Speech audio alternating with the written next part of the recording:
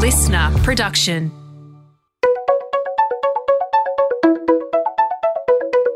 Hi, this is Paul McIntyre. Welcome to the MI3 Audio Edition.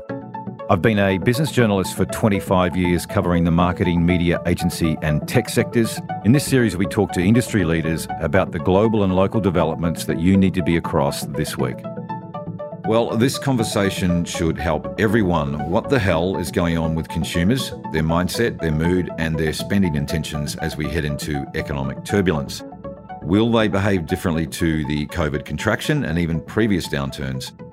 Many in marketing and communications today, by the way, haven't really seen one of those in their careers. So the best place to start on all this, social and market researchers who are plugged in closely to early consumer signals. Today we've got Roy Morgan's CEO Michelle Levine, veteran qualitative consumer researcher Nia Korn, and Southern Cross Austereo's client insights and effectiveness director Jasmine Beach, who oversees a 6-monthly consumer mood survey.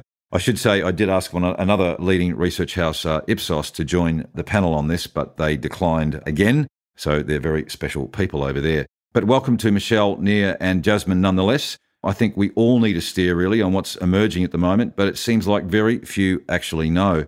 So Nia Korn, let's start with your read on what's happening in consumer land. How worried are people and what are they thinking and feeling about the current environment? Is it ominous? Welcome, Nia. Oh, thank you. It's pretty extraordinary times we live in because in a normal period of time, Australians have one or two big issues to worry about. It feels now that the world's spun out of control a bit and people just don't know. I think it's incredibly hard to predict where people are at right now because they've got so many conflicting worries and trends that are huge ones, and apart from that, we still have a sense of PTSD from COVID. I mean, that was an extraordinary thing to happen to the people. And then you go from that to Ukraine, the economy, China, Donald Trump, and there seems to be an overwhelming amount of things to worry about. And if you had one or two, you could easily predict, all right, we're out of COVID, all right, people are going to go out and do stuff. And then COVID finished and people weren't going out and doing stuff. What was happening? And I think to say for all the trends at the moment, it's a bit like the weatherman, the weatherman says, 3 days I can tell you, after that I'm just guessing. And it's a bit like that. I can tell you a little bit now, but a month, 2 months, 6 months, it's impossible to tell at the moment. The big one always happens when there's big dramas in the world is we tend to batten down the hatches. So we focus on the home. That's why when you drive around, every home is being renovated at the moment, and let's make the place safe and comfortable. So we buy things and do things for the home.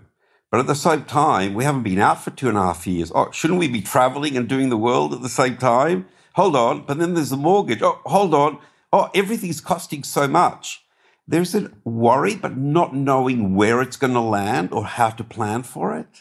Michelle, how does that all sit with you? What are the key watch-outs at the moment on your radar? And we'll also get to some of these things you talk about around a two-step consumer economy. We'll get to that shortly. But first up, your read on Nia and the bigger picture. And welcome, Michelle.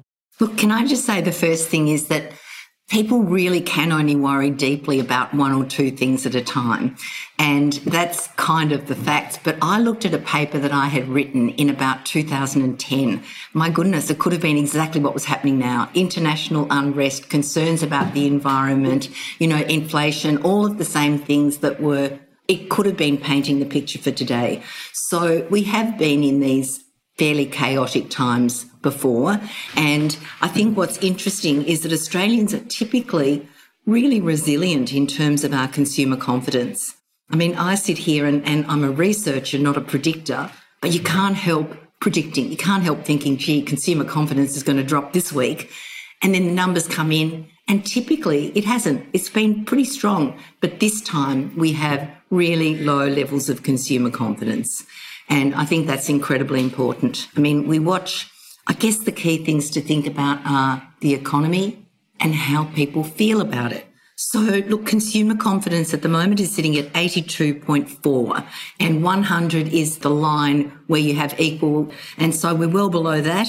And that's down 8 points since the election. And it's now lower than in the global financial crisis. So that was a really low point. This is low numbers for consumers. So it is that situation. And I think one of the things that we're seeing with our data, and you might even coin the phrase the wisdom of the masses. When we ask people what they expect about inflation, they're telling us 6.1%. So, about 6%, and the CPI came in at 6.1%. Right. So people are kind of on track, knowing how things are at the moment. But, nobody knows the future. So what's your sense, Michelle, the implications from consumer confidence levels into the market now, soon, later? What does that confidence level, that low confidence indicator suggest? Yeah, so typically if you've got low consumer confidence, you'd expect spending to be dipping. You'd expect people to be going, I'm really nervous about things, not sure there'll be money next year, better save. We're not seeing that. We are absolutely not seeing that. Again, I keep predicting that spending's going to start tapering off. It just keeps coming through very, very strongly, like massive increases. And the ABS will come out with their figure in about an hour for June. Right. We reckon that's going to be pretty strong and high. So we have this, to me, counterintuitive spending, but that spending is essentially happening because of all of the government funding that was provided to get us through COVID. And a lot of that went into spending. A lot of it went into savings. So savings really, really skyrocketed. They're coming down a bit now as we spend, but they're still way higher than they were before COVID. So, the people, and it's dangerous to talk about averages, but your average Australian, having said it's dangerous, typically is feeling a bit more solid because of their savings. I do want to ask Jasmine what you're seeing. Jasmine, welcome. And what are you seeing in your own research? You do it twice yearly and every 6 month, poll. What are you seeing coming through in your data? Absolutely. So our last dip was the week after the federal election. So probably just want to preface that this is May data, and in 2 months we have seen so much happen in terms of rate increases. And whilst we were, as a nation, quite happy then, our three top moods were positive, we were seeing concern already start to tick up in May. And one of those sort of underlying worries that we started to see for the first time coming through was cost of living. Whenever we asked an open-ended question around what is your biggest worry right now, it was always just sort of money, health, family. But for the first time, that articulation of cost of living actually came through as the number 2 thing. And that was in May before all of this has started to happen. So we are seeing consumers really start to, have that concern about what is to come. And to Michelle and Nia's point, we are seeing people being a lot more concerned about the Australian economy. Our sort of 4 years of trending around being very worried about the Australian economy is actually higher now than what it was in COVID. And that's sort of a real indication of people also being really mindful around what is happening around them. And we did put in there war and armed conflict, and that actually debuted at number 6 for their worry. And I think that's sort of a really interesting thing. People are so aware now of the world around them and how that's starting to influence their day-to-day lives. And we do, to Nia's point, talk about how our mood and our concerns and bits and pieces like that, sometimes what's happening at a macro level sometimes doesn't impact how we feel together. But what we're seeing now is the cost of living has having that direct impact on the hip pocket, which is then impacting mood. And we are seeing people look at kind of money-saving measures. Like 70% of the people that we surveyed had undertaken money-saving measures in the past 4 weeks, which is incredible. That's different to your previous study. How significant was that jump? We actually put that in for the first time, so I don't have any historical data there, unfortunately. Okay, and what about in terms of the overall, you've been doing this survey for, I think, 9 years. I think, Jasmine, is that right? And so Correct. What else is standing out in terms of that last round that you did, in the long-range effects, that is? Yeah, when you look at things over 9 years, we are seeing happiness as a nation go down. It did kind of come back up again for 2022, but our anxiousness levels were rising quite significantly over the past 9 years. And when you think about like our 18-year-olds today, when we first started surveying them, they were 9 years old. And so we're seeing this whole generation come through with our tracking, and people are a lot more aware of how they think, how they feel, and that sort of mental health, and being aware of our anxiousness levels. And obviously so much has happened in 9 years, but particularly in the last 2 years, that then starts to impact our mood. But very much the anxiousness is driven by those 18 to 29-year-olds. And we are seeing those increases a lot stronger within that age group. Nia, when Michelle talks about spending holding up, How do you explain that with the total confusion that's out there and uncertainty? People are still spending. Is there a psychological thing going on here that you could inform me about if no one else? It's hard to say, but I think Michelle is right about this. So people have money. They're cashed up. They didn't spend for 2.5 years. They were stuck at home. Want to do something with it. What do? And then suddenly you hear, oh, geez, interest rates, inflation. Keep in mind, for 25 years, we've had consistent growth, low inflation, low unemployment. People were cocky. That's why the 18 to 29-year-olds, they could just be in a job for a year or say, I don't like you anymore, go to the next one, go to the next one. Well, they're still doing it, Nia. Because there's plenty of Nothing's jobs around. changed yet. Yeah, like the guy at the Commonwealth Bank who said to me the guy quit because he wasn't getting enough one-on-one time with the CEO. Right. So that's been their life until now. But and then suddenly, that's not the case anymore. And so what do you do next? How do you plan for something? And, the young people have had this unrealistic expectation, as young people do, but especially in Australia, I can do anything, I can be anything, partly because their parents told them that their whole lives. But I'm weary now. I'm really not sure. And I think that's what I'm seeing. And the mood that Jasmine talks about is so important. Let me give you one little statistic. Before COVID, 2019, 1.2 million mental health plans were issued in Australia. Before COVID, we're not happy. We're stressed. John Howard used to say that his aim is to make the people relaxed and comfortable because that's what the nation needs. And that's precisely what, I don't know if he got there, but we are far, far away from being relaxed and comfortable, which is why I think it's really hard to find patterns in all of this. Yeah. Because there's no mass movement. There's just bits and pieces of people. What do we do in our circumstance? And the wariness is unbelievable. I'll give you a tiny example. When I speak to people who live on the outskirts of the city, what's their biggest worry? Petrol. Why? Your kid goes to soccer, that's 30 kilometres away. How am I going to pay for that?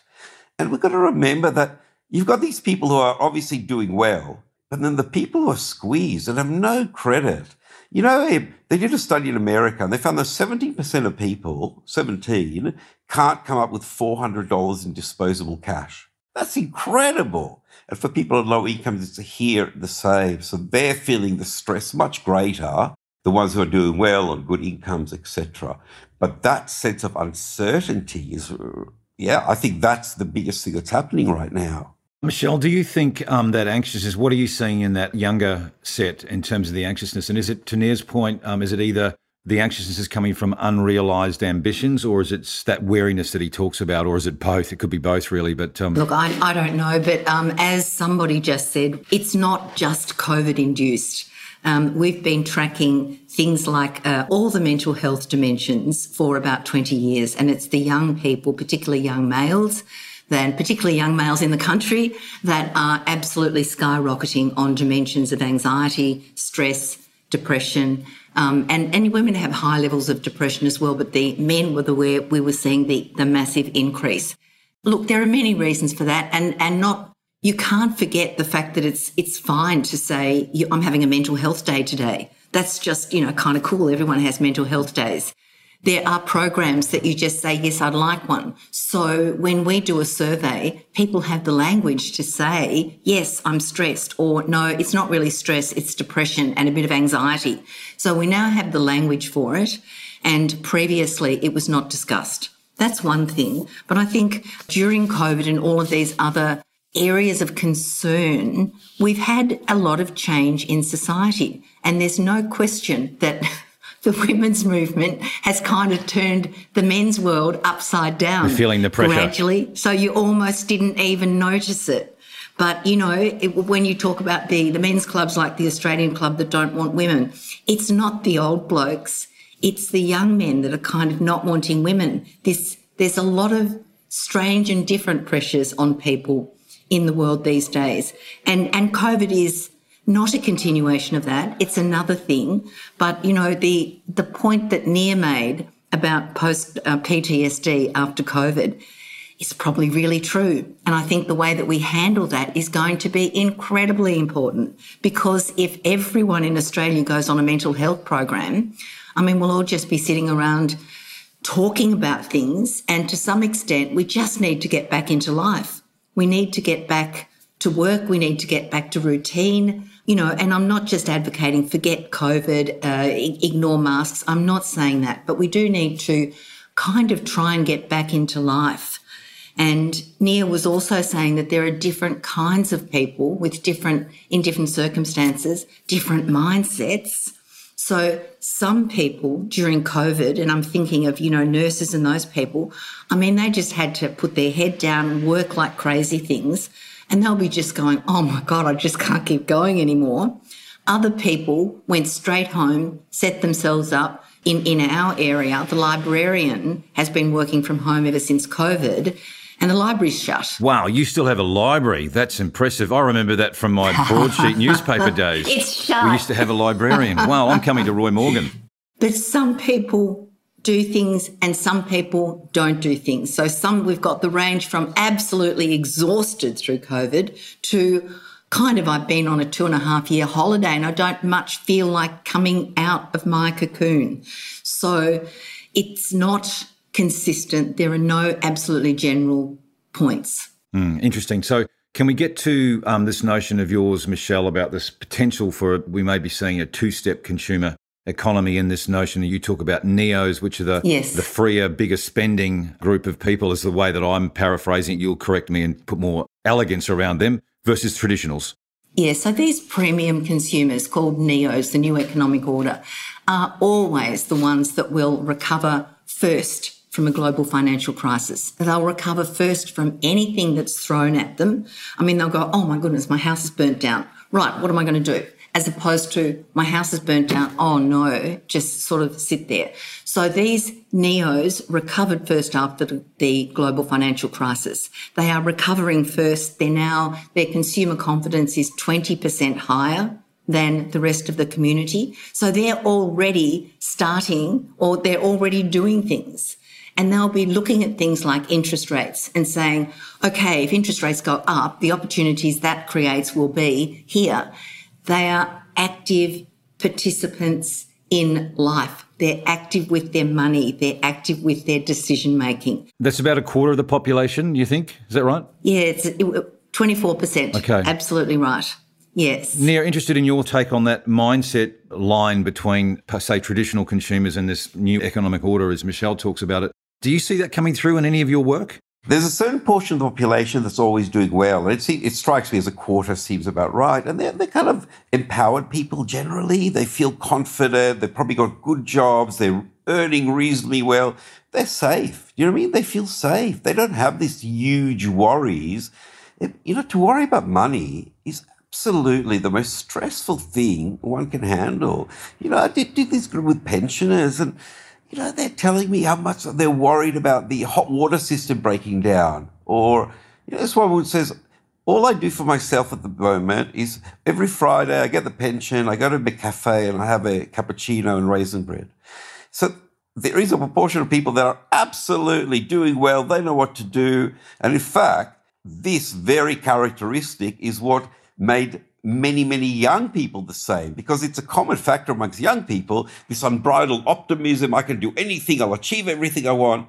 Now, there's people who know the system in society, and they're doing really well. The worry is all the rest, obviously, who aren't doing so well and don't have that agency that these people have. That's my thinking. Michelle, how do we find these neos? So I'm sure there's a few people wanting to track them down and try and sort of talk to them at least and see if they can't get some upbeat in business. Where are they in Australia? Well, they're in the Roy Morgan single source database, of course. Of Thank course. you for Nice that question, Paul. That sounds like a Dorothy Dixer. Well done, Paul. I know, but one of the key things is we look at people's customer bases, whether it's a Myer or whether it's any organisation, identify the neos.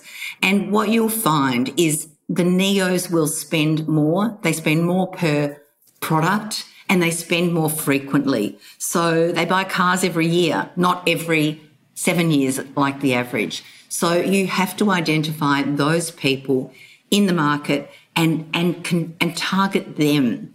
And one of the big challenges is recognising the willingness to pay that exists. And if you sort of start discounting your high value, gorgeous, beautiful products and services that these neos will fall in love with and pay 10 times the base price. But you look at it and you go, oh no, people are feeling poor and gee, the pensioners can only afford raisin bread. Let's just give it a 20% premium. Well, they'll pay the 20% premium, but they were really ready to pay 9 times because it was what they fell in love with. Even in a downturn or even in a contraction. Absolutely. And I think that's one of the critical things. People who want to have things. And let me say, I know lots of really, really, really rich people who are not neos, and they are petrified. They have so much money that you would never, they're never going to run out of money, but they're so worried about things. So it's not just having the money, it's the agency and it's the expectation that they'll be able to do good things and they just want to get out and do it. So for people wanting to capture that group, capture their mind, their heart and their dollars, you really need to understand them. And, examples of things like having a product or your pharmacy things delivered within an hour. They'll pay for that. They want it. It's important to them. But if you only offer it within a week, that's all that's on offer. You won't expect to pay for it. There's huge hidden potential that organisations are missing out on by not understanding their customers and their potential customers. I just want to get back to Jasmine for a sec, because I think you raised first up that anxiety amongst the younger set, Jasmine, and of the 5 of us, how many of us, 5 of us on this panel, you look closer to a younger person than the rest of us. I don't know how we put that without getting in trouble with Michelle and Nia, but I just did. But I'm just interested in that anxiety and those 30-somethings, you and your peers, is it reflected in the industry that your peers, your colleagues, your friends, do you see that coming through? Absolutely. I'm not going to ask how old you are. Well, I'll allude to it. So when the GFC happened in 2007, I was not an adult yet, so I didn't have to make adult decisions around what was going on. And a lot of my peers there, this is our first experience. And we kind of talk a lot about emotional resilience as well. And we did see that big dip in 2020 when the pandemic first started, because for a lot of us, this was the first time we'd ever experienced anything remotely close to an economic downturn. And Australia hardly copped it versus the rest of the world as well, right? Exactly. So it was a bit cotton-wooled. Exactly. And so I feel as though it doesn't matter what age you are, we have built this a little bit more of emotional resilience of, okay, we've gone through the pandemic, and now we're hit with the cost of living, but at least I have experienced something. If we went straight into that cost of living, like we saw in October 2019, people were really scared about what the economy was going to be doing because we hadn't had a recession in a really long time. So there was this sort of downturn that we were starting to see, and then all of a sudden this pandemic happened and it was a completely different thing that we were thinking that was going to happen.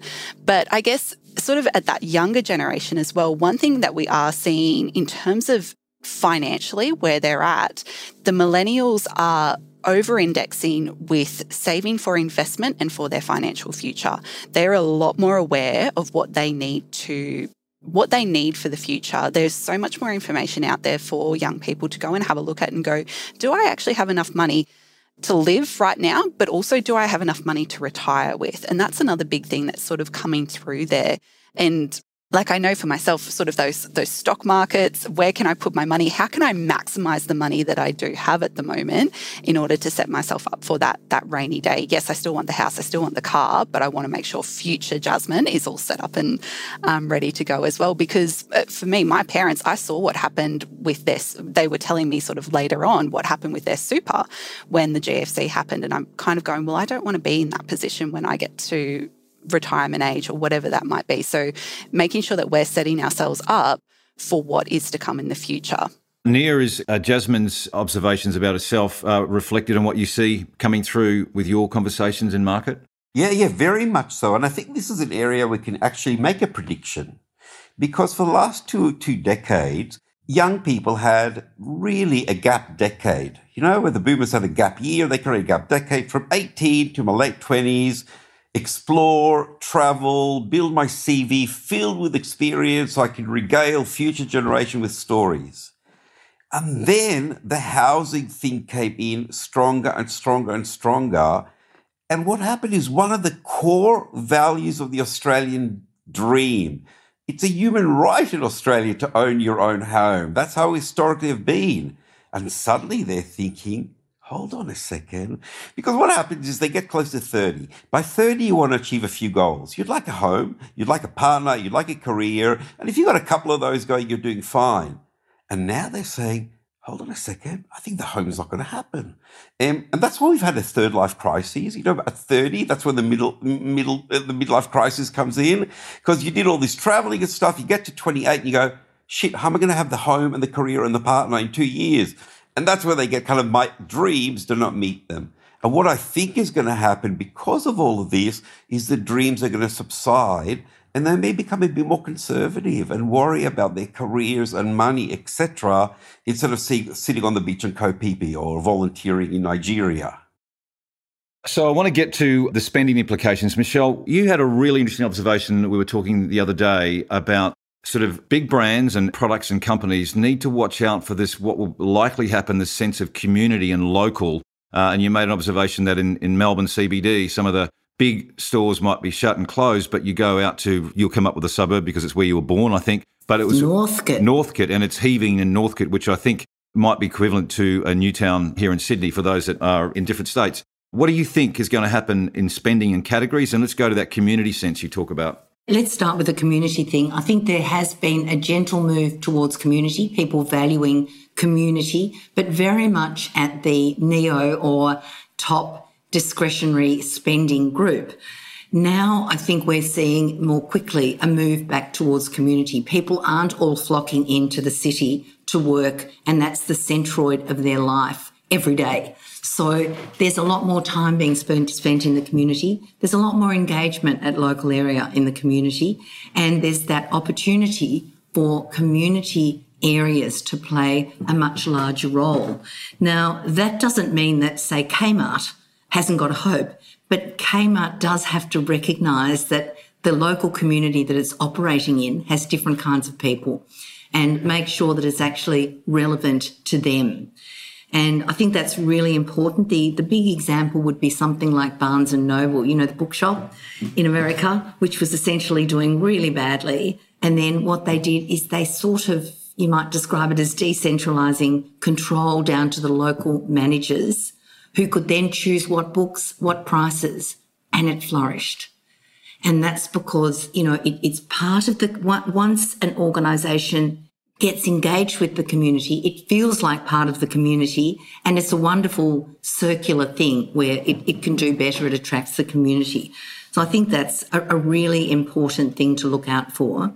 And I was thinking about this overnight. One of the other things that I've been deeply involved in the last couple of years is looking at trust and distrust. And what we've seen during COVID is that places like the supermarkets, particularly Woolworths and Coles have kept very close, have just stormed ahead in terms of people trusting them and not distrusting them because they stepped up, they did what people needed, they stayed open, they went to deliveries, all of those sorts of things. But that trust will be fragile if they don't get it right in this next phase. Will people be comfortable when lettuce goes from, $4 or $2 to $11? Do they believe that it's a real issue? So that will be incredibly important. And the bigger companies, when something happens that makes people distrust them, it just goes like wildfire. So there'll be a really important communication piece for all of these large companies that have a very big voice and are very visible. They'll have to be, the simplest way to talk about this is truth told simply. Don't be tricky. Don't try and put prices up and make up excuses for it. Kind of come out and let people know. So there'll be a number of those things that will help bring people along with them or lose them if they get it wrong. Truth told simply, I think it's like a 100-year-old tagline from one of the ad agency networks like J. Walter Thompson or Leo Burnett or something, isn't it? Yeah, something like that. Anyway, doing it's the point. Absolutely. So what Michelle's talking about, Nia, do you have any sense on, you sort of hinted earlier about home life and people focusing on the home for comfort. Any other categories, products, services that you think may be higher on the radar for people in a contraction? And then let's have a quick talk about what brands and marketers are asking of you, because I guess they're doing the same thing as we are, trying to work some shit out. I think Michelle is right that premium is really important, and we've got to think about it a bit differently. So if you take the poorest people, for them, the sense is, if I can't afford proper Tim Tams, if I've got to buy the home brand Tim Tams, what's the point of living? Where has it got to where I can't enjoy my life anymore? And there's something really fascinating. When you go shopping with poorer people, all the home brands are at the bottom, and at the top are the Tim Tams, the proper branding. When you go to shop in Mossman and follow people around, what you'll see is the opposite. The premiums at the bottom, the caviar and quiche, and at the top, you've got the home brand. Look at me, I'm saving. And it's a psychological step for themselves, obviously. Wow, really? I hadn't noticed that difference by geography, by suburb. Because it's a rich and poor suburb. That's all I'm saying that. You've got very few they're obvious ones.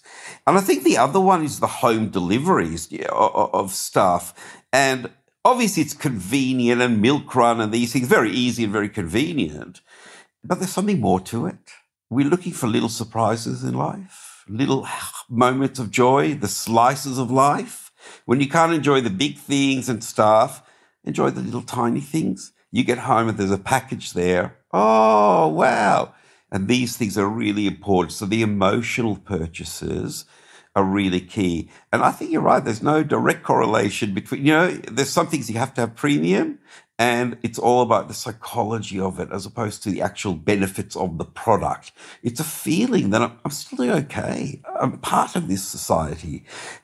And that's where the whole community thing comes in very, very, very powerfully. And people have to create it when it doesn't exist, People say, I live in the Paddington community. So what does that mean? He says, I know my local barista. We're crying out for what we used to have in the old days. And we don't. The only place you find these communities now is in cul-de-sacs and new developments, because families move in, young families, they get to know each other, they feel safe. But this yearning for community is absolutely right. And using local stores to speak locally, it's part of battening down the hatches. You focus on you and then your family and the extended family and the community, and stuff the world because it's going stuffed anyway. Mm-hmm. So, Neil, what are the conversations you're having with brands and marketers? I know, you've got a syndicated product that many of them are subscribing to. What are they coming back at you with when they see your data, and what are they coming for looking for guidance with? What are they asking of you?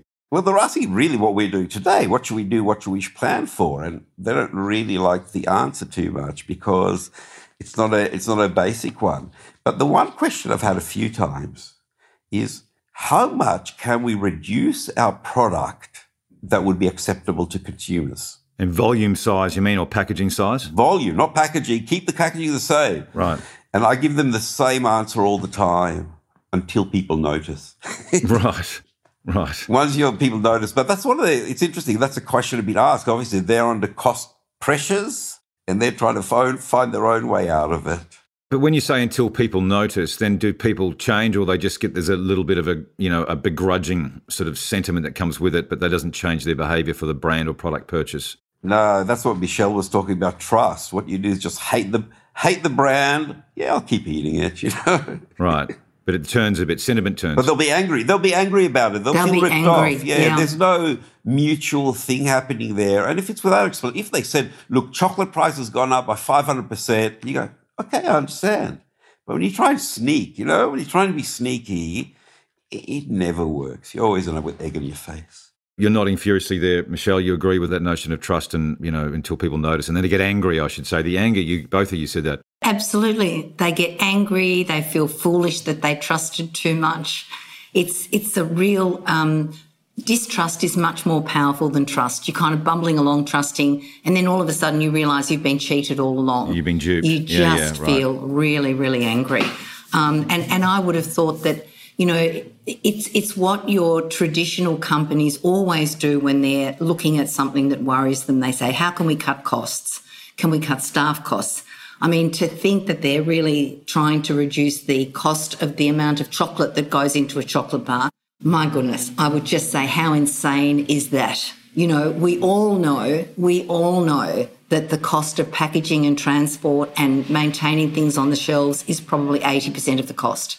The one thing they shouldn't be doing is cutting back what the consumer wants, loves and appreciates. They should be trying to be creative. and think about their people. To the same question, Michelle, that I asked Nia, so where do you think the public will turn? And we're pretty sure the contraction is going to continue. How deep it goes is what no one knows. But in your sort of finger to the wind, categories, products, services you think might see some attention through the turbulence? Right. Number one, another mining boom would see Australia do well. So it's not a foregone conclusion that we've got the doldrums to still go into. I think that's really important. Let's not assume that, or we'll all be terribly miserable, and that won't do any of us any good. Iron ore prices are falling, though, Michelle, at the moment. So, who knows? As you say, who knows? Precious minerals, all of these new forms, green steel, all of those sorts of things are Australia's opportunity. That's another conversation because it takes a different mindset. But Australia is actually a very rich country in that sense. So all I'm saying is let's not assume that doom and gloom is a foregone conclusion. Thanks for clearing that up. Yeah, good. Look, there's no point having everyone in Australia worrying about the cost of raisin bread. Just stop with the raisin bread. Do you know how much sultanas cost at the moment? Yeah, that's right. When I started work in 83, it was about values and different kinds of people and everything. When we had a bit of a crisis then, I think it was probably 85, what was really interesting, chocolate consumption went up and lipstick purchasing went up. So that feeds a little bit into, I think, Nia's point that, little surprises, little luxuries. So chocolate consumption went up. And lipstick, again, is kind of, I just need to feel good.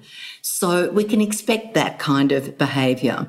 But I think what's really, really important is the data showing at the moment that the biggest growth in spending is in non-food, more discretionary areas. So, all the kinds of products and services, people going to department stores and buying stuff, not absolute basic needs like food. So that's an important clue that those are all things that can sort of slow down on a needs basis.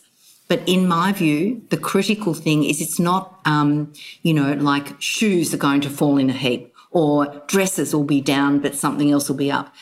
The categories themselves are less important than the people. So the people, and you would expect to have people who want special products, will be still buying those special products. They'll still be ordering particular cars, electric cars, solar cars, all sorts of cars and things like that at that special end. They'll be looking for those, I don't want to say just luxury products, but special products that they fall in love with, can afford to buy, very happy to buy. That end of the market we would expect to hold. We would expect luxury holidays, provided they're truly fabulous, will do really well.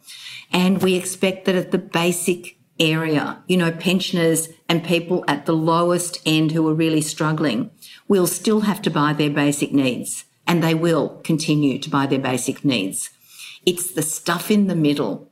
If you're kind of selling basic products and you're trying to convince people to pay a lot more for them, that's the area that you're going to really struggle. And I think just it's probably good context as well to talk about, though we talk about mortgage pressure and interest rates, but about a third of the population has a mortgage, a third is mortgage-free, and a third is renting, right? So that's when we talk about interest rates going up, we've got to remember contextually that it's about a third of the population we're talking. On the flip side, those that don't have mortgages and they have some savings, they're going to earn a little bit more because interest rates are up. So yeah, there's movement, isn't there?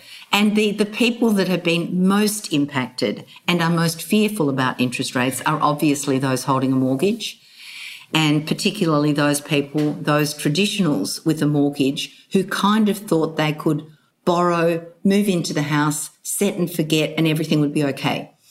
Your neos will basically be saying, oh, damn it, I thought I would have been a bit further down the journey. I wanted to do something and ramp up my mortgage because they're dealers, they're using in this space. But one of the things that we mustn't forget to talk about is this massive shift of everything online. So, what COVID did is it probably moved all the move digital ahead 5 years or 10 years in 2 years. So that has huge implications as well. But explain this to me, by all of you actually, because it's an interesting one, Michelle. Talking to, and I won't name the marketer at a very big retail group who I was talking to, but it was very interesting where he was saying that they'd made, to your point, huge e-com gains through COVID. But what they were seeing is e-com coming off a bit and people going back into store, that the shop, the bricks and mortar was back and people were wanting to get out. So they were in this sort of great point of tension of how do they manage the omni-channel experience and the fact that, people were coming back into store. Now that made them, is it a blip? Is it a bit of novelty? Get out because we can. How long does that last? Nia, your thoughts on that? Yeah, I think it was that. I think it was that opportunity to get out finally and experience the real world.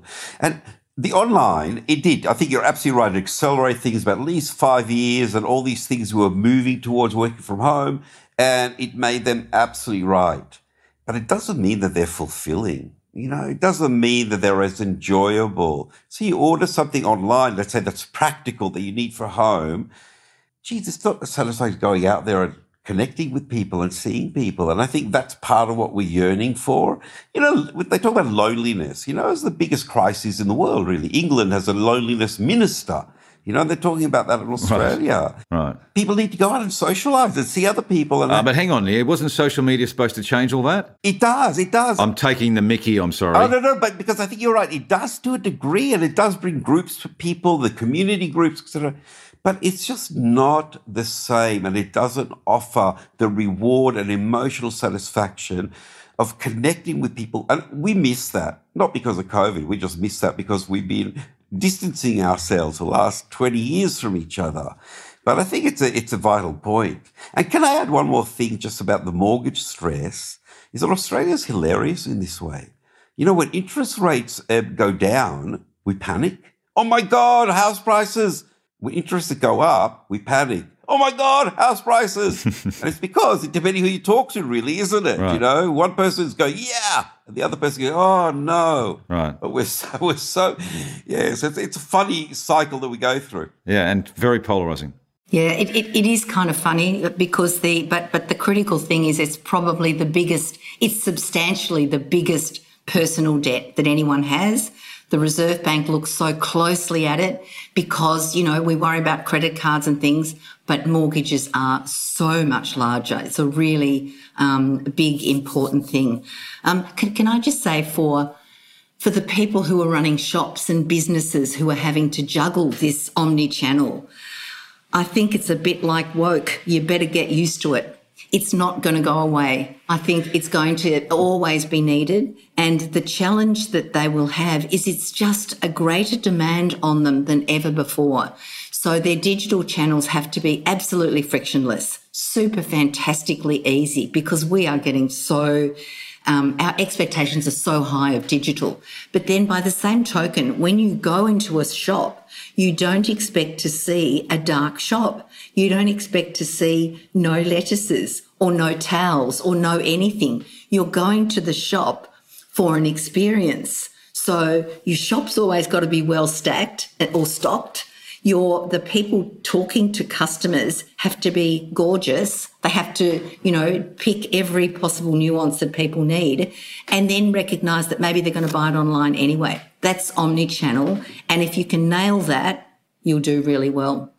But if you kind of don't get there, you're in trouble. Yes, well, as I expected, I could keep going on with you three forever. So I do want to ask each of you, the final question was essentially the big open crystal ball of what's next. Nia and Michelle can prep for that one whilst I ask Jasmine, in terms of the research that you're talking to, what are brands and I guess agencies in your context talking to you and asking you about in your study? What are the sort of conversations that you're having, Jasmine, with those that are looking at your research? So I've been chatting to one of the brands that I work really closely with about the lipstick effect and looking at, we've obviously spent so much money on renovating our homes over the past 2 years. So what does home renovation look like with the lipstick effect applied to it? Is it rather than doing a big bathroom renovation, we're spending on tapware? And to Nia and Michelle's point, there are going to be those people who get the really cheap new tapware, and then there's going to be those who indulge in the expensive luxury items. But it's about kind of applying almost that lipstick effect to the category and thinking about what are the things that might be booming or happening there. But one thing I keep kind of saying to brands and the people in the business is looking at, you do have to keep advertising during these times. You can't go dark. And what we did see in 2020, we were tracking the campaign of a brand who was advertising with us over 12 months, and they maintained their advertising and their brand results were really stable. The rest of the category stopped spending and all of the brand results went backwards. So even though they were advertising, their brand didn't grow, but it held stable, and that put them in a much better position to bounce back up when things got better again. And you're not going to tell me who that is, are you, Jasmine? No, we're not. But by another example as well is that for brands in different categories as well, the benefit of when all brands are advertising together, it boosts that category knowledge. And when brands do go silent within those categories, people, particularly if it is a complex category, people's understanding of that category as well starts to dip back as well. So it's about kind of rising the tide for all boats as well when you think about what your advertising is doing. So for me, it's saying to brands, don't go dark during this point, maintain that brand awareness. Good points. So to wrap this up, what's next? And Nia, I'm not sure with, I note the lipstick effect. Are you going to change the colour that you're going to buy, or what happens, how it happens with you? But beyond that, me being a smartass, by the way, is what's next? You know, if we're going to ask anything, what would you say pointing to be prepared for something? I'm going to be humble enough to say that things are so unpredictable that what I say to brands is to think of a 3-year plan seems a bit kind of futile at the moment. I mean, you've got to advertise, but what are you saying exactly? And what mood are you delivering? So I'm saying there's things we could talk about, like the young people and their changing focus and those who have less. But my sense is that you're going to have to wait a bit more for things to hopefully settle a bit before we can really get a sense of where we're heading. And at least some of the elements have to ease at some point to allow us to make those decisions. But at the moment, you talk to people about future plans, and generally you talk about the topic, and, you know, it's so much liveliness in the room, and it's not as strong these days than it was before. And it's like, I think the wait and see is everyone is in a wait and see kind of place, you know? You know, even a little thing like COVID's back. Is it back? The idea that we may have to close the schools, even as a concept, is something people are petrified by. So my sense is I'm going to be humble enough to say you're going to have to wait and see. Any huge plan for the brands will probably have to change constantly because you just cannot tell right now. Jasmine, your quick take on what next, what you're talking to your partners about? I would 100% agree with Nia. I think it's also keeping abreast of what's going on, keep checking in with consumers and keep that kind of research happening, because to everybody's point, things keep changing really quickly. So you have to keep your finger on the pulse with what is going on, and being mindful and kind of just being open to everything that's going on, having conversations with your customers, having conversations with the people around you as well, and understanding that this is going to keep moving and none of us can predict where it's going yet. Yeah, I mean, that's the theme. Michelle, will you stick with that one? Have you got some thoughts on, you know, where's your crystal ball? Oh, Paul, I think there's two kinds of businesses, just like there's two kinds of people. And there's a bunch of businesses that go, oh my God, what's going to happen? We better just wait and see. Let's not do anything traditional. And there's those businesses that are essentially saying, so what's next? What does this mean? And I had the joy of doing a series of probably 50 interviews with major organisations in the sort of logistics it was actually all about. And of course, logistics were decimated during COVID. And the successful ones were saying, oh my God, all the things that we always knew we needed to do, we were able to do it. And we did it really quickly. Decisions were made like crazy so quickly. We got it done. Everything happened. And off they went. So they moved from where they were to the next level. There are organisations, and these will be the ones that sort of bubble through, pop up, are incredibly successful, that listen to their customers. They listen to their future-shaping customers. We consumers shape the future. We don't all just sit here and kind of wait for it to happen. There are future shapers among us. So organisations that want to be part of the future and make the future and plan for the future, plan how to execute on that plan they have, will be the ones looking to the future shapers. What do people really want? What are they imagining? What will it look like? And now, in this kind of weird time, is a great time to just get out there and do that rather than sort of sitting and waiting to see, does the storm pass? Michelle Levine, near Quorn, Jasmine Beach. Great conversation, really helpful in that now I'm more confused than I was before, but at least everyone is too. And that's probably what the point of all this is nobody knows quite yet, but stay tuned and stay hooked in with the people and what's going on there. Thanks for joining all of you. Really good and interesting conversation. Stay safe. Thanks everyone. Thanks, Paul. This MI3 audio edition was presented by Paul McIntyre, that's moi. Producer Nick Slater, music by Matt Dwyer. For more episodes, go to listener.com or download the Listener app and search MI3 audio edition to listen for free. Listener.